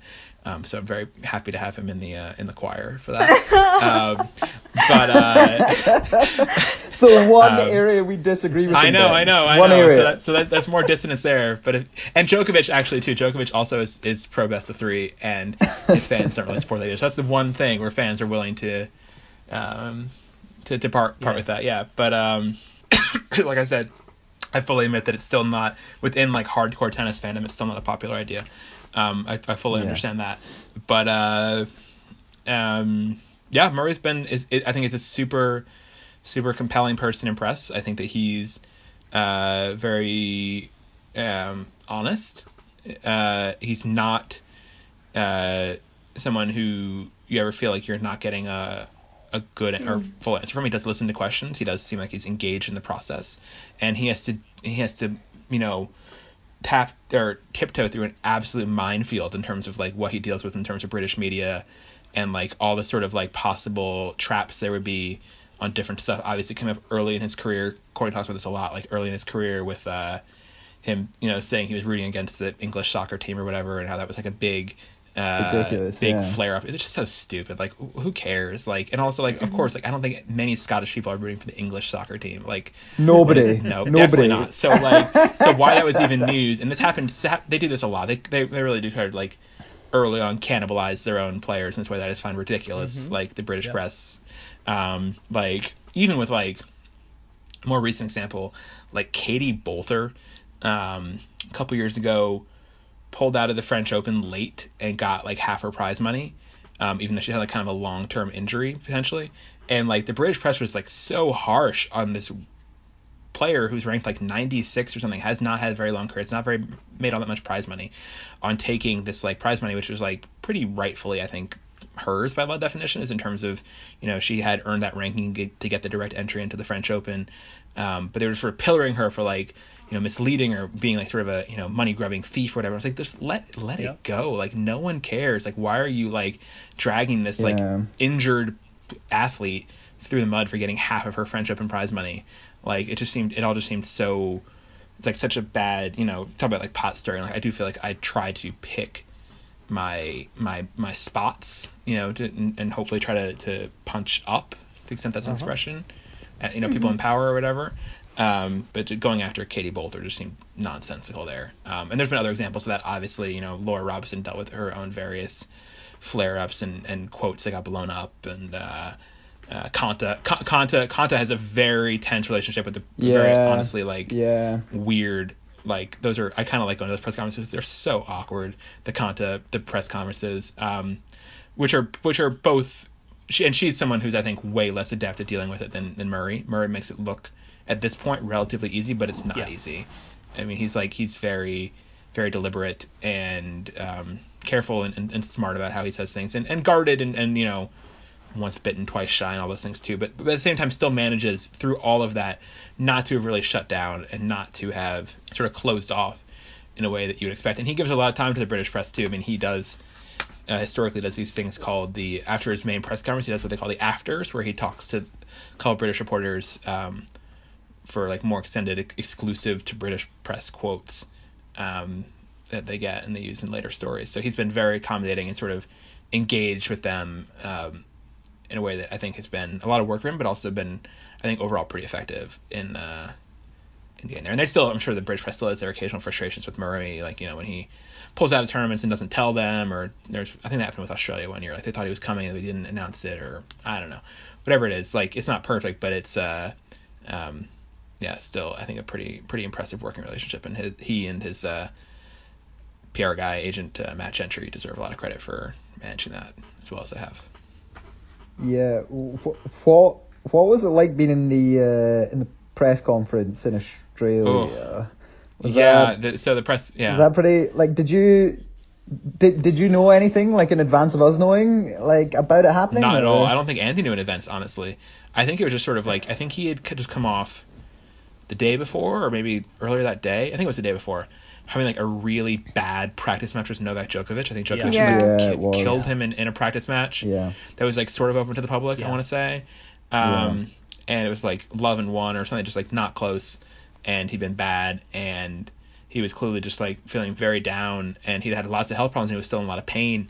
And I forget the exact words of what he said, but he said basically like this could be his last tournament, or likely to, I forget exactly what he said. I should find the exact words, but whatever he said, and he sort of broke down in tears and left the room for a bit as he was doing it. But it did sound the way he said it. The way he said he wanted to continue until Wimbledon, and he wasn't certain he would be able to do that. So that was right.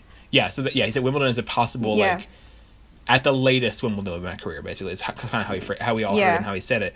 And so then then people started cranking out the Murray obituaries for his career kind of stuff, or like here's the end. But I think whether he meant that in that moment and then just sort of reconsidered later, or what his journey was in that week, and this may be covered in the documentary a little bit, I want to say. Yeah, it is. Yeah, like it's very much like his wife Kim Yeah. kind of says, "Oh," and then Andy changed his mind. Yeah. like Yeah, and which is his prerogative to do. I'm not, trying to rush anybody out of the sport who's still, a good citizen of the sport and still, I think, adds a lot of value and still has potential. But yeah, being in the room was really striking and sad, and you're there with this, and there's still some division area in the room, and they're still up behind a podium, and you're not that close to them physically. But knowing Andy and having some idea what he'd been going through, to see him seemingly sort of break in this moment, and I got to say, like, I came on the tour covering it full time in 2012, and I really have not had a lot of experience with top players retiring, like just in that window. Like, big stars have not stopped playing. Like the guy, Federer, Nadal, the Williamses, Sharapova, I guess, recently stopped, was one of the bigger people who did retire in 2020, and Wozniacki, but those are not quite as big. And Sharapova had been on a long sort of downslide in terms of results for a year or so, and so that was pretty clear. She was about to slip out. I think she was outside top 300 when she finally retired, but so just I haven't had moments to sort of anticipate that or read that, but it did catch a lot of people off guard. And I think it probably caught Andy off guard too, because like he said, he's still out there, still being an active player more than 2 years later, which is great. You had mentioned the documentary. The documentary was really good. Definitely recommend to people. It is available in the U.S., even if it's not super prominently marketed here, but it is on Amazon Prime in the U.S. last I checked. So it was memorable for sure, and just covering it that way, and then feeling like that match was great. Actually, that match against Bautista Agut, and the crowd was so for him, and seeing all that. And then I thought the Mark Petchey encore interview was really kind of odd and like not handled especially well. Yeah, pretty awkward. Yeah, but stunted and weird, and Andy at that point already seemed to sort of have misgivings about the whole like I'm not done kind of thing. Yeah. And they played this tribute video for him, which was really bizarre and like kind of just like cringy and just like a little bit too like jokey. There were some like players like trying to be like a little bit jokey in it. It didn't hit the right notes, any of that sort of moment. I felt like, and I think maybe Andy felt that too. I don't know. Andy just didn't want to go out like that, even if it was, it was funny. It was, everyone was saying as we were watching that match in the press room, people were getting sort of, caught up in it emotional. The thing that people most emotional was seeing Jamie there. Because Jamie like never comes to Andy's matches, and Jamie was there in his like olive green shirt, like he was just back from army or something, and it was quite a scene. But but seeing Andy after that, I remember seeing him. When was it? I guess it was one of the Queen's Club comebacks. I've covered two of his Queen's Club comebacks at this point. So he did one. I think he played Kyrgios. Yeah, one he played Kyrgios, and then the next one he did the doubles with Lopez. Yeah, and I think it was after the second one. I guess it was after the second one, seeing him like get up, and maybe it was both. I don't know. I forget which one this would have been, but he like got up from the podium and like walked away, and he wasn't limping at all. And I just realized how used I was to seeing him like always like limping and always just being sort of ginger, and just seeing and not really always appreciating in that moment like how much he was in like constant pain through all that time. But really noticing it there. But Andy's been fun. I think again he's somebody who is engaged, and in his own way, I think also we share a little bit of ethos in that we're both sort of challenging certain things about the establishment of the sport. Certainly the way he's been about women's stuff as a top men's player has been pretty striking and largely unprecedented to have an active top male athlete in a sport, even a sport like tennis, which we all think of as being such a gender paragon of cooperation and greatness and stuff. Like Andy's, even if Andy's not saying anything that extreme or that like bold, really, just the fact that he's like, a two-time Grand Slam champion is able to coach a male player, like that was already seen as like very transgressive in the men's tennis world and the male sports world. So so he's done a lot of things there, and has a playful sort of jokey, irreverent side, and can make jokes about stuff with me or with other people in the hallway that sort of shows that he's very much on top of sort of this all the stuff we talked about. He would have opinions about all of it. Sure, I'm sure he has PTPA opinions somewhere. Yeah, I don't know what they are, but I'm sure he has them. Like, while we're on the like subject of press conferences, how have you found like being in a virtual press conference during like COVID times, like, is it like in any way preferable to like a regular press conference? Well, or? it's just all very inorganic. I mean, so many times when like, not that this happens all the time, but like I do, see players, online or have seen past tense at this point talking about being on tour, but in line at the security check at the entrance to the tournament, or in line at the in the restaurant or wherever else we sort of chat to people, and they see you as being like a human being and being in the same place, and you sort of relate to each other differently that way and get a feel for the place and feel for the people and a feel for the vibe and stuff, and all that's been very stunted and disconnected in this weird year plus now. And I do feel increasingly, and this is the thing that I think a lot of sports writers have felt, like increasingly sort of detached or not on the pulse of the sport or the athletes or the teams or whatever it may be that they cover, because you're just at a remove and you really only see the players in these very inorganic Zoom things. And there's also not very many one-on-one interviews that are happening too much separately. There's been a lot of demand for them from editors also. It's a different issue, but it just, you feel you're not in the same room as people, you don't have the same connection in the same place, and I don't know what I haven't been to a mid-pandemic tournament yet, so I don't know what it's like really on the ground. I wanted to go to Miami, but it didn't seem like it'd be worth it at all. They weren't letting you anywhere near the players, the coaches. You had to do, even if you're on site, you had to be on Zoom in the press conferences and stuff in a different location on the grounds, and wouldn't be able to mix with them at all. So it just, I'm looking forward to hopefully getting back in it and feeling, less like I'm just sort of taking shots or making guesses from afar, and more like I'm actually sort of know what I'm talking about. Because I do feel, I think a lot of people feel like just less, I feel in my own way, I don't think people are saying this really, but I do feel like I sort of have less authority or credibility, maybe it's too strong a word, but like sort of speak of what it's really like on tour right now, because I'm not there. I don't know. And usually that's part of the value I could add to readers' understanding of what it's like, because I was there and I was at tournaments and was around people. Fingers crossed, normality's not far off. Yeah, I hope to. I want to go over to Europe. I got vaccinated. Especially once I got vaccinated in March for the second dose. I felt like very eager to get back on it. Like I wanted to go to Miami. I wanted to go to Charleston. I wanted to get back. I was looking for like challengers to go to in the U.S. I was like, I just want to go somewhere, and still have not gotten that yet. Maybe could go to like a Florida Challenger potentially in April, or hopefully go back on tour and like do maybe my normal tour schedule, which is was Rome and then Paris and then some sort of grassroots event and then Wimbledon.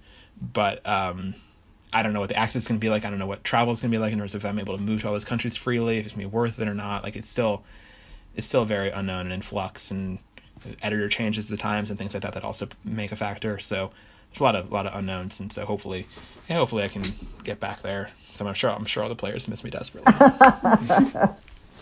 Okay, since you love trivia, I wanted to play a little game of quotes where you might have been in the press conferences or heard these infamous quotes. So let's play. Sure. This is so good. Okay, outstanding. Okay. Buongiorno tutti. Is that right?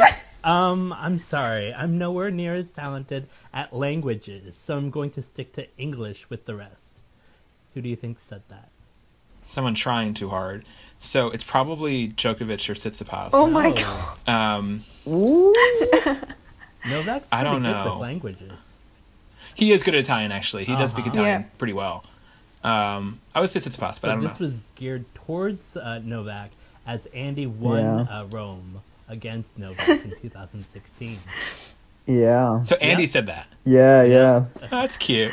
Oh, and the trophy ceremony. Okay. Oh, it was a trophy ceremony quote, though. Yep. You said these were press. That's cheating. That's heard press. these That doesn't infamous count. quotes. So this is Okay. I was there for that. I was another there for that question, match. that you probably will Okay. know. No. I think she speaks like 25 languages. I heard. So no. I was definitely in the room for this. This was Garbiñe Muguruza. And I think people know. I don't think people understand like the sort of timing of this. Obviously, that clip gets shown all the time, or is got memed. But like she had just previously left crying the room in Murray-esque fashion, right before that, and she got asked a question about it, and she broke, and then she like came back, marched back into the room, and then delivered that like line on her like second attempt. So it was very much like a premeditated shot.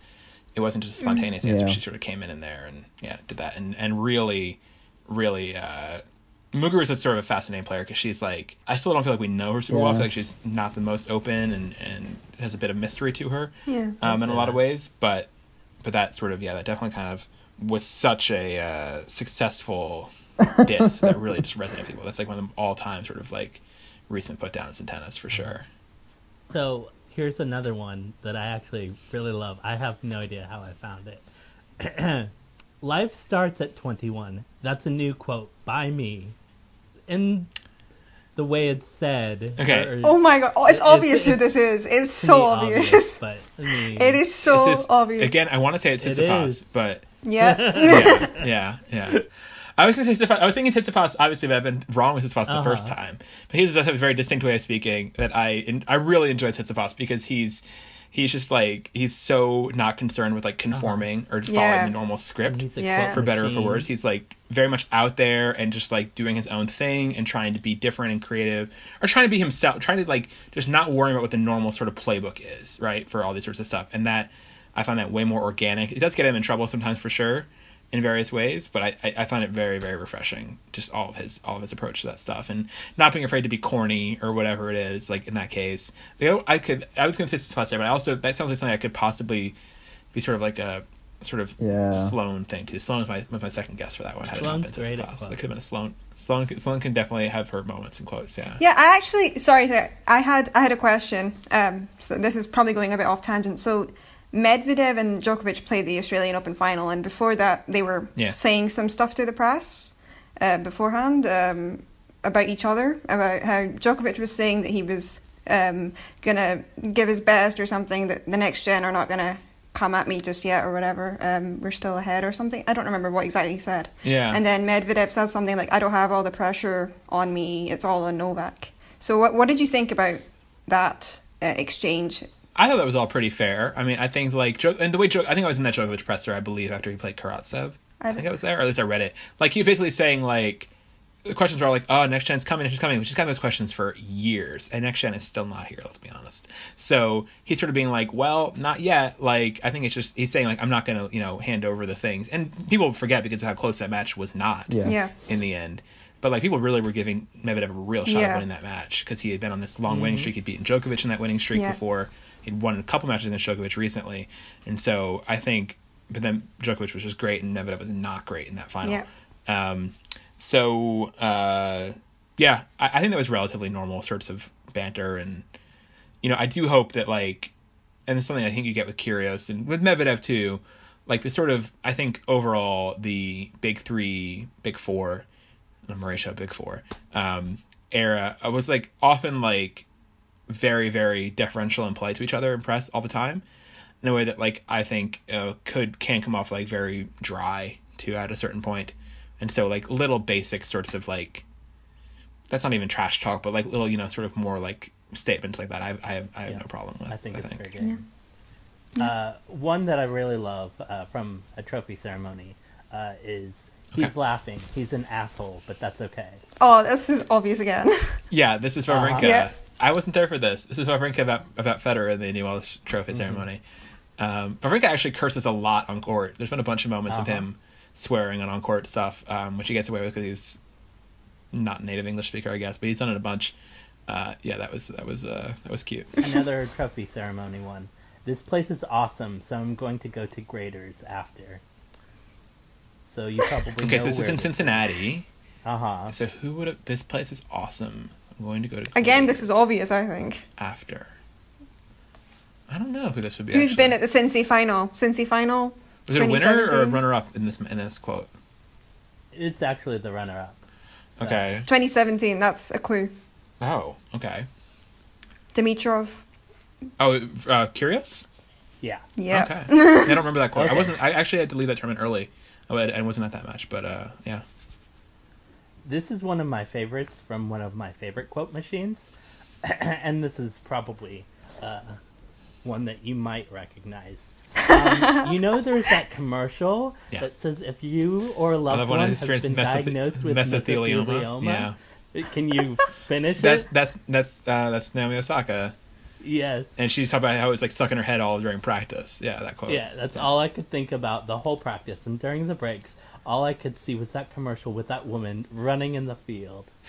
It was just that was amazing. early Osaka. Yeah, Osaka's another one who, like Tsitsipas, is very much not following a script, and it's very much. And I think she still has.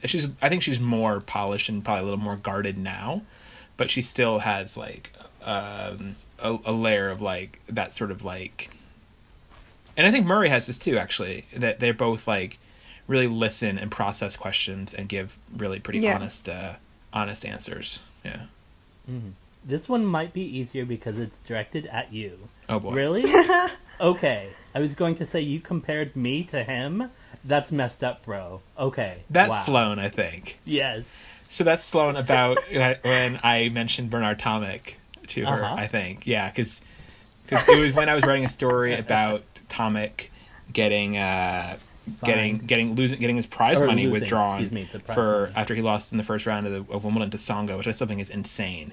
That you can just talk about like a PTBA moment, like revoking someone's pay completely because you don't like how they played after the fact after a match. That's complete like wage theft ridiculousness. Yeah. And I think that should have actually been a flashpoint, but just Tomic is such an unsympathetic character for many people on tour. And Sloan plays also, like, Sloan has also been accused of being, like, low effort at times, or just, like, she looks like she's not trying with her style. And so I thought she was a good person to ask with that, but she definitely took some umbrage at the Tomic comparison for sure. I remember that well, though. This one might be hard, as Sasha has coached a lot of players. So somebody said, question about Sasha. And then the player said, here we go. He gets triggered pretty easily. He gets triggered pretty easily? Isn't the quote? Yeah. About Sasha Bayan. It's a high-profile player. Is it Naomi again? Yep. Yeah, Naomi. I was going to say, I didn't know there were repeats here. I think I was going to guess Naomi. Yeah, but yeah. Okay. Yeah. I watched a lot of Naomi pressers lately. That's good stuff. So this one I really like. I don't know why, but I'm just going to say it. You guys are unbelievable. I keep doing these things. Why don't I get suspended? I'm close, but I'm still not suspended. It's not an issue for me. It's not the first time. Oh, that's Djokovic. Yep. That's Djokovic about the racket throwing in. Yep. Was that in Paris or the London one? I think that was in Paris. Oh, actually, no. It was London. It was in London. The more mocking because answer, he was yeah. going to talk about. The answer definitely got posted after he got defaulted from the U.S. Open. Yeah. This one is probably really easy. I don't want to look like I'm going to. That wasn't at all. About Federer. I wasn't there for that. People really enjoyed that one for sure. Yeah. Yeah. And this was actually on an interview with a late night host. If I were to play Andy Murray, I would lose 6-0, 6-0 in maybe 5 to 6 minutes, maybe 10 minutes. That's Serena with Letterman, I think. Yep. Yeah. How do you... Oh my gosh, you're really good at this. Yeah. Yeah. And this is, I think, one of my favorite ones from this player. You were at the pub last night. That is Kyrgios to Lucia Hoffman, yeah. Uh-huh. Yeah. Uh-huh. That was fun. That was a fun presser. That was after he lost to Nadal. But he... Again, but I think he was like overall in like a pretty decent mood after that. Again, because like even if Nadal is like one of his more heated rivals, even if that was like their first match after the podcast comments about Nadal that got so much attention on NCR, Nick like doesn't take it too seriously for sure. I don't know whether he thinks that, but whether he takes it seriously enough is a different issue. But he's not somebody who I think defines himself by his wins or his losses, which a lot of people on tour do, for better or worse, often for worse. And I think that he was just, again, just doesn't see Wimbledon even as being like that serious. And Wimbledon's a place that takes itself very seriously, obviously. Do you have any favorite press interview moments? Or any that you regret? Any that I regret. Any that you regret. I mean, the Zoom stuff, to go back to that, it really is sort of stilted. I don't think we've gotten many great Zoom press moments from anybody. Yeah. No, I remember just like early on in covering the tour in person, like in Australia 2012, which was my first Grand Slam. I went to like every press conference. I was so excited to be there and like get all these questions, and like whether I was working on a story or not, I was just asking all this stuff, and like that's just not how people do it. And I sort of had to learn like the unwritten rules of stuff. And it got like a lot of like kind of infamous answers during that tournament about like Sharapova saying, "Isn't she back in Poland already?" was to me. Tsonga talking about like women's players getting more upsets because they have hormones. That was to me. A bunch of like different like sort of flashpoint stuff in that tournament that I remember being like so excited to get to. And also I have like I kind of have like, you know, again with the pot stirring, like I know like what sort of situations are likely to provoke like, you know, memorable answers, let's put it that way. And I'm happy to push those buttons when possible. Have you ever accidentally congratulated a person even though they lost? Because that's happened way too many times. I don't think so, but I'm pretty sure, been in an interview where I wasn't sure if the person won or lost. Because there are the people come in waiting for, you know, Sloane, and then Berdych comes in because like they moved him up in the schedule and he showed up early or whatever, and Berdych sits down.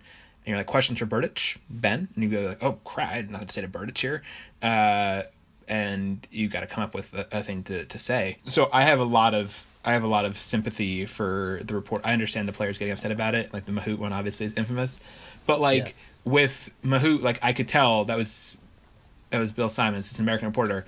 If Mahut had won, he was going to play Isner in the next round. And so like Mahut Isner is a thing. Like he was clearly there like to ask a question about like playing Isner. And that whole, you know, their history together and whatever.